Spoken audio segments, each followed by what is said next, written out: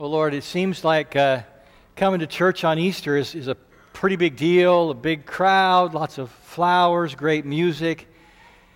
And Lord, we don't want that to overshadow the main reason we're here, and that's to hear from you, to experience you, to respond to you.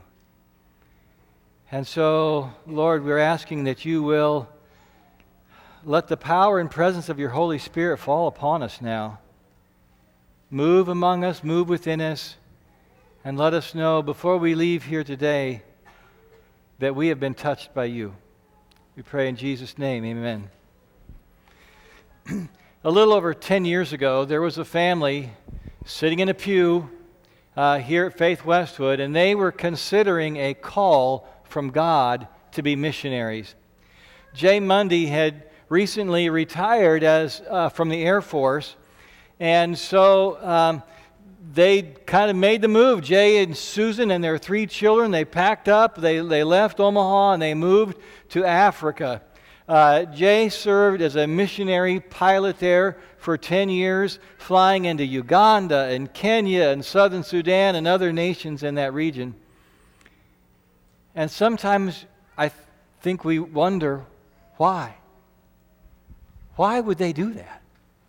Why would they leave their home, their life here, and go to another continent and cross all those borders? What would compel them to make such a sacrifice?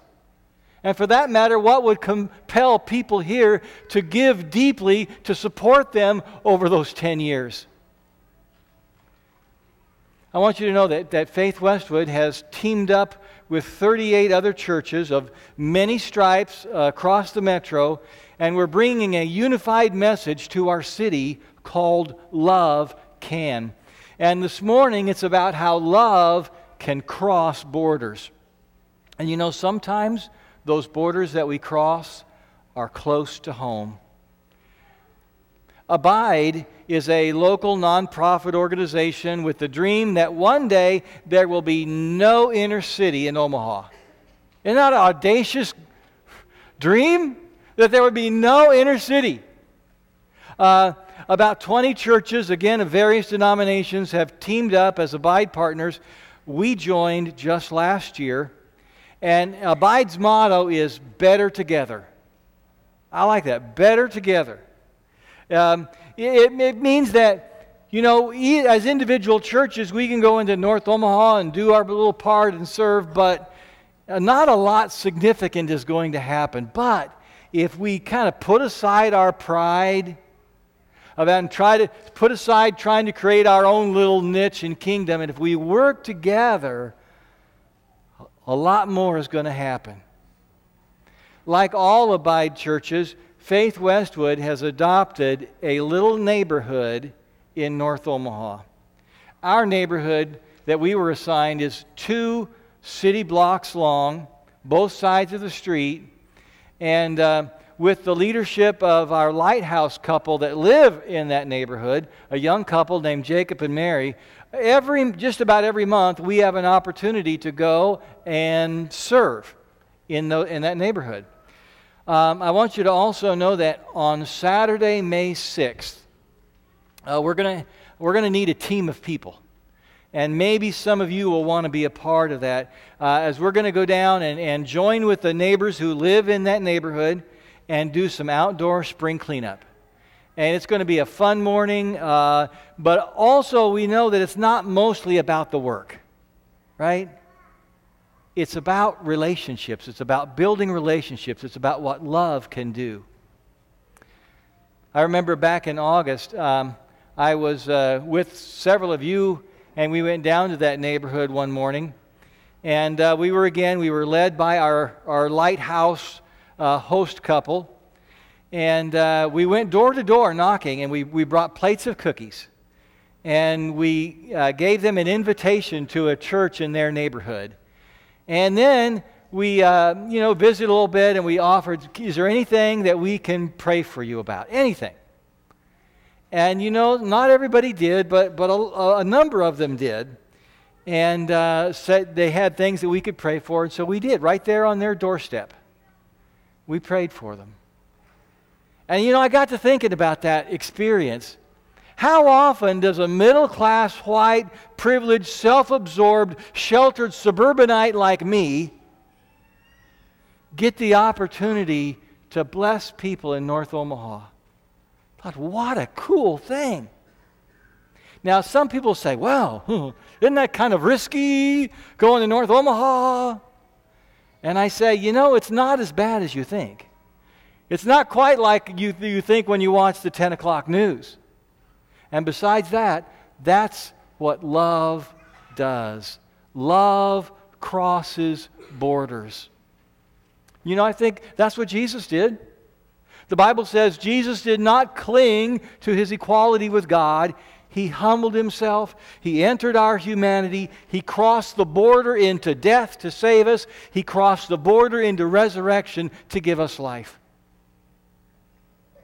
In that scripture that we heard just a little bit ago, that Becky read for us from Ephesians 2, it says that you and I find ourselves on the wrong side of the border between life and death. It says, as for you, you were dead in your transgressions and sins.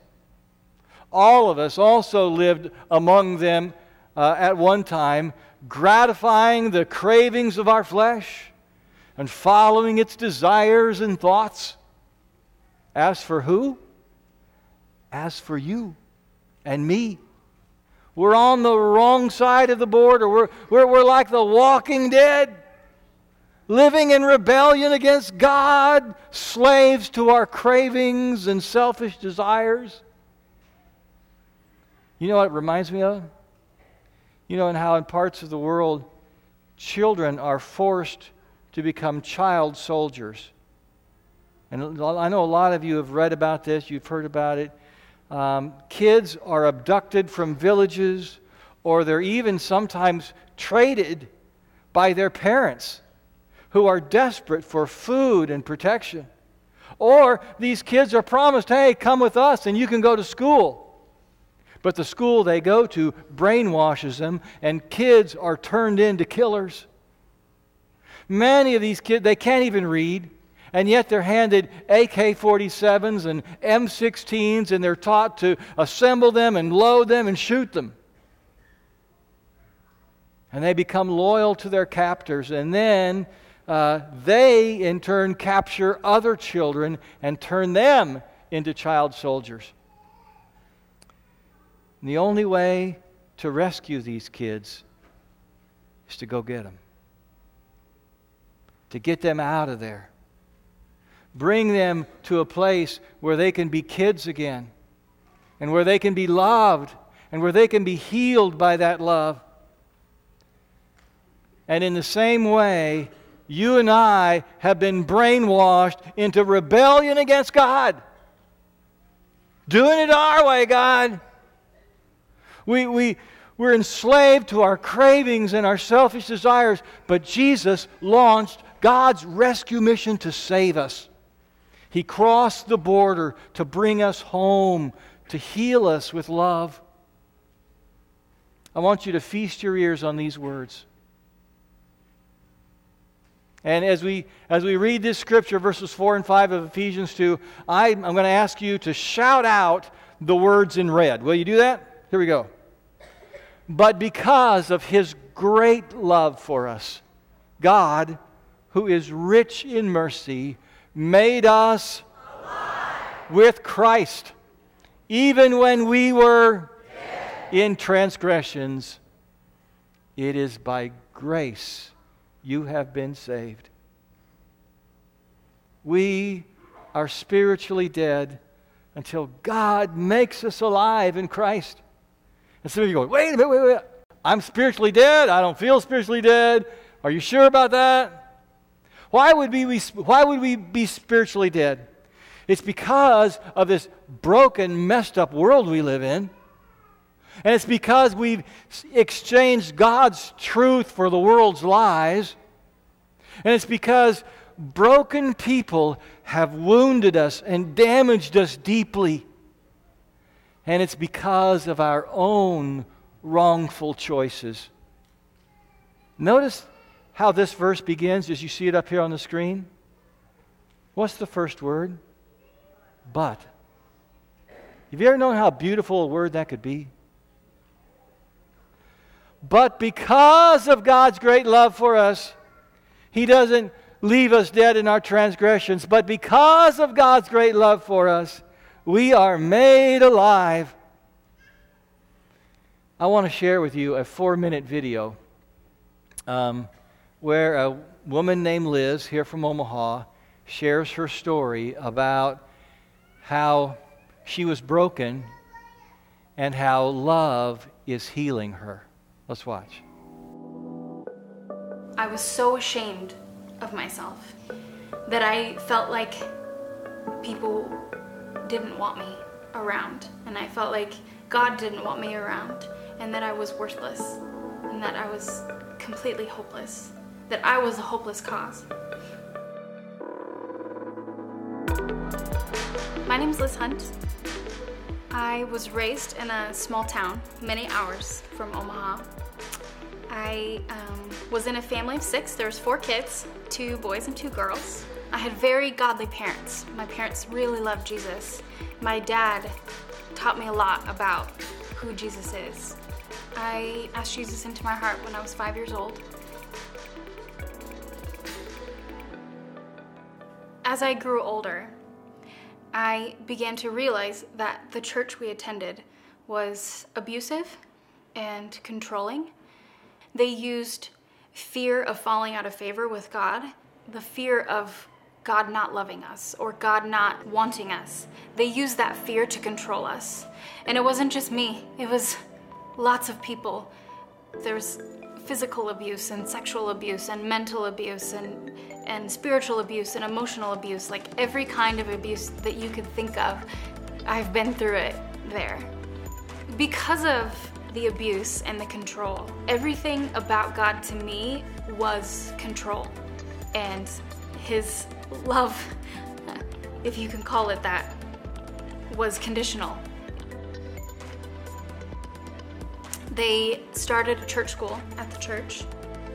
My senior year, I had done something that went against the rules of the leadership. To them, it was almost a death sentence, and I was forced to go through a series of public humiliations. They would bring me in front of groups, and they would talk about my sins in front of this group of people, in front of my peers, in front of my family. It was because of this that I was so wholly oppressed. I just didn't know if I could do it anymore. And I remember one night I walked down to my kitchen and I opened the knife drawer, and I remember standing there staring at those knives, thinking about what I was gonna do next. All I could do was think about my little brother and my little sister, who I would be leaving in such a horrible place, unprotected. Not long after that, my sister walks in the room. And looking back now, I know that that was the Holy Spirit, that He saved me in that moment.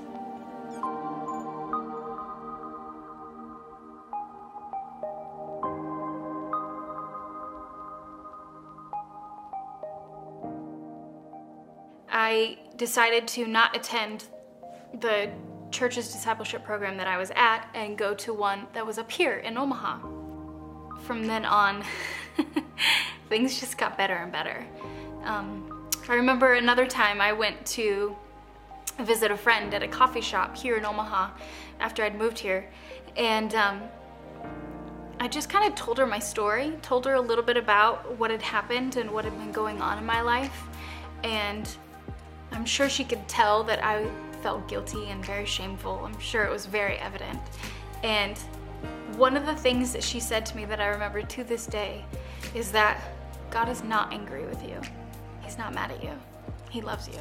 And I remember standing there in the coffee shop like ready to bawl my eyes out, because no one had ever said that to me before. No one had ever shared with me that Jesus I'd never heard about a Jesus who loved without conditions. I'd never heard about a Jesus who loved you as you were, you know. And so, as time went on, God just continued to heal things in my life. Every day I started to learn a little bit more about who Jesus truly is and not who I ever thought he was before. Some of the things that I discovered about Jesus through that time is that, you know, when I came out of the place that I came from, who I was completely erased. I used to be this completely fragmented, full of shame person, and and that's not who I am anymore. And it's because Jesus gave me a totally new identity. He made me completely new. I'm a living testimony that God's love can unbind you, that it can rip apart your bondage, that it can bring freedom from your shame and guilt, that it can heal anything, that God's love is everything. What he did for us on the cross and then defeating death, that covers it all.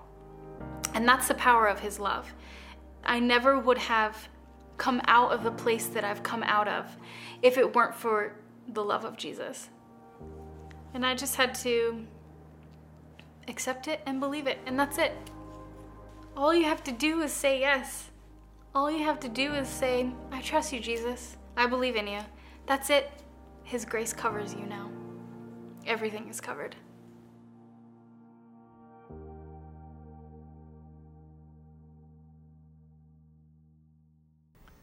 Do you resonate with Liz's story in some way? Do you find yourself hoping for what she has found? You are the reason God sent his Son to cross the border into our world. Jesus has come for you, to rescue you from your slavery, to your selfish cravings and desires. He wants to heal you. He's ready to heal you and make you fully alive, because that's what love can do. I'm going to ask our ushers now if they'll come down and help me distribute some cards that we have prepared. I'm calling them take-home cards because I'm hoping you'll take them home. The ushers will hand a stack down every row, and just take one, pass them down. There probably will be some left over at the end, so you can just stash them there at the end of the pew if there are leftovers. And you're going to need a pen or a pencil too, so there are a few pens in the... yeah, come on down.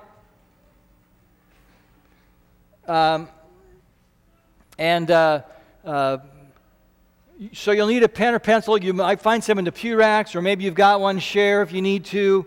And then I'm going to ask you, when you get your card, to turn it to the side where it says Love Can Cross Borders. You'll see the date above that, and then that title. And then below that, there are 4 boxes representing 4 responses that you could make today.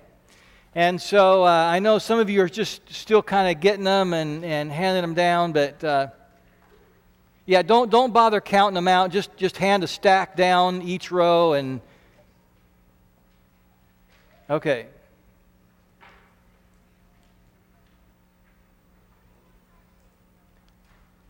All right, I see those cards being passed down the pews. That's good. Now, I want to walk through these with you a little bit. These are 4 responses that you could make today to God. The first one is cultivating curiosity. You know, curiosity is like a seed. It can either be planted or left on the shelf. Curiosity is cultivated when you have a conversation with someone about spiritual matters or experiment with prayer. It can be as simple as pondering your purpose in life and wondering if Jesus has a place in it. And below that, you'll see considering change. Considering change is imagining what imagining that you could believe and behave differently. The possibility of a complete reorientation of life through Jesus is now seriously entertained. So you weigh the pros and the cons. And another is checking it out. Checking it out. It happens when you say, okay, I'm going to worship and serve with the church, or read the Bible, or join a small group. You dig for answers. You search for what is real and true. You spend increased time with Christ followers you respect. You know, I was thinking about these responses. These are things you don't do just once in your life. These are things that we come back and revisit, and so we're always cultivating curiosity and considering change and checking things out. And then crossing the border. Crossing the border means asking Jesus to meet you at the spiritual death of your brokenness and raise you to life with Him. It means putting your faith in Him and putting your life in His hands. And it all begins with God's great love for you. In the movie The Shack, God says, I'm especially fond of you. Isn't that great? God says, I'm especially fond of you. Anyway, today I'm going to ask you to, as we pray, to mark your response on the card. Any or all your responses, however it is. And so I invite you to pray with me now. We start by praying with those who are curious. Thank you, Lord, for helping me find my way here today. Despite my caution and my skepticism, I want to plant that seed of curiosity you've given me and feed it and water it and see what springs up. Help me to ponder and pray and wonder. We pray with those who are considering change. Jesus, don't let the distractions of my life overtake me as they sometimes do.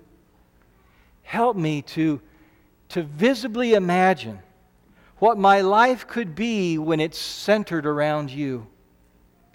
Give me hope for the change that only you can bring.